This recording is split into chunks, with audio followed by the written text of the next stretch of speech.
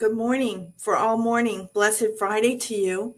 Well, we're praying that on this Friday we may send up prudent and industrious gifts to the Lord.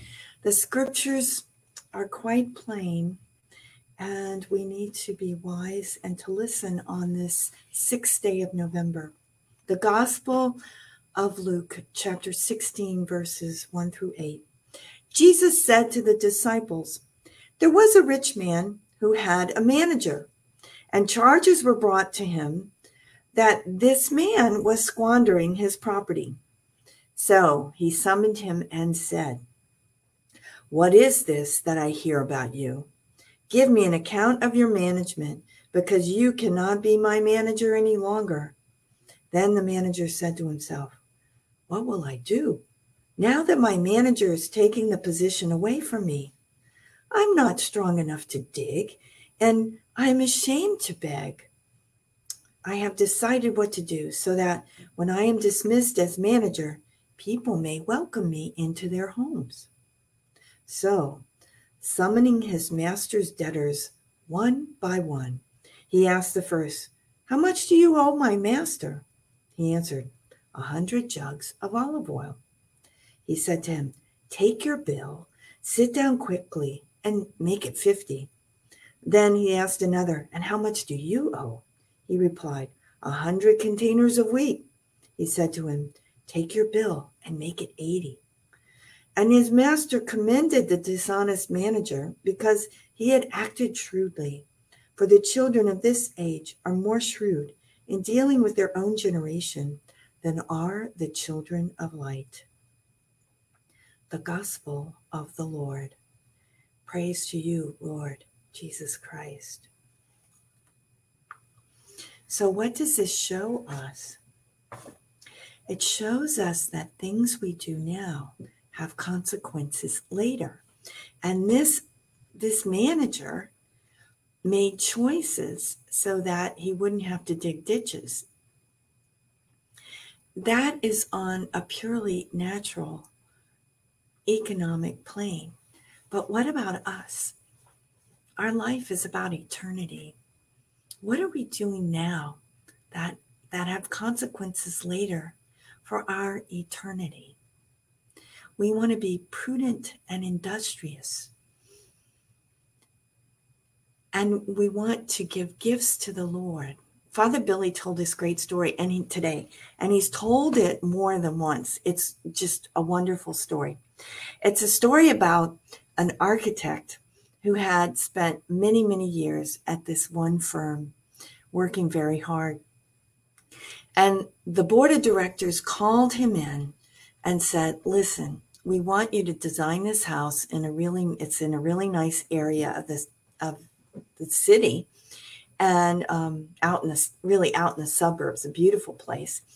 And we want you to spare no expense. We want you to use the best workmen, the best quality materials, everything.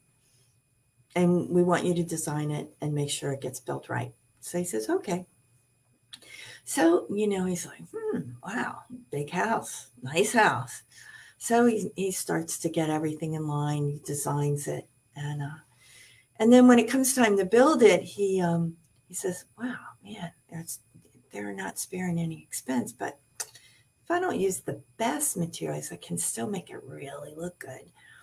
And so he gets the materials, and of course he pockets the difference. Then he gets workmen, but not the best workmen. And again, he pockets the difference. So the whole house is built, and on the outside, it looks fantastic. Then there's another board meeting, and they call him in, and they say, "Listen, for all the years of work you have done for us, we're so grateful to you. Here are the keys to the house you just built." Oh my goodness. Doesn't that make you just think he could have built a beautiful house if he had been honest?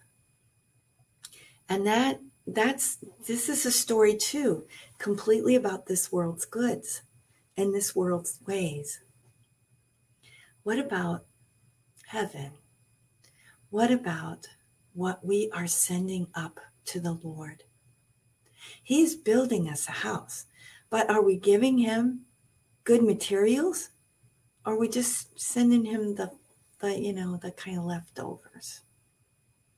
What are we doing for the Lord? Today's First Friday. Are we making reparation for the sins committed against the Sacred Heart of Jesus? This is November. Are we praying for the deceased, our loved ones, and those who have no one to pray for them? How are we preparing for our future? Do we want to be digging ditches in heaven? Or do we want to have a beautiful place? We want a beautiful place. And the Lord is building it for us. Let us ask him once again this day to purify our hearts, to help us see as he sees, to help us be prudent and industrious servants, giving him the best and relying on him and asking his mercy when it's hard and when we're confused. We pray our offering of this day. Divine Heart of Jesus, I offer you through the Immaculate Heart of Mary, Mother of the Church, in union with the Eucharistic sacrifice, my prayers, my actions, my joys and sufferings of this day, in reparation for sins and for the salvation of all men and women, according to the special intentions of our Holy Father, Pope Francis, in the grace of the Holy Spirit, for the glory of the Heavenly Father. And we pray for vocations. O Jesus, eternal shepherd of our souls, send good laborers into your harvest. Well, thank you for joining me this morning. I'm kind of in a different place today, although I'm still in Metairie. We're having trouble with internet, but hey, it's all right. It's not the biggest thing in the world, right? So may your day be blessed. And if you have some little hiccups or things that are annoying, don't let them annoy you. Just offer it up for the Lord. We ask his blessing on all of us and on all those we love.